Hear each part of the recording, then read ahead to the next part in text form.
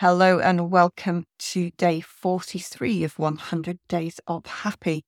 And it's Friday. It's the end of the week. We've all got that Friday feeling. Wouldn't it be nice if we could have that Friday feeling no matter what day, no matter what time of the day it was?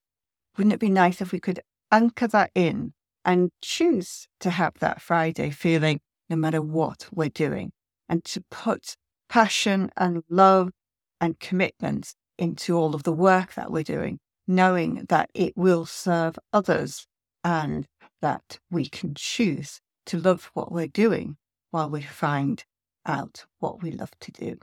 I hope this is helpful. Have a lovely Friday evening, and I'll see you again tomorrow.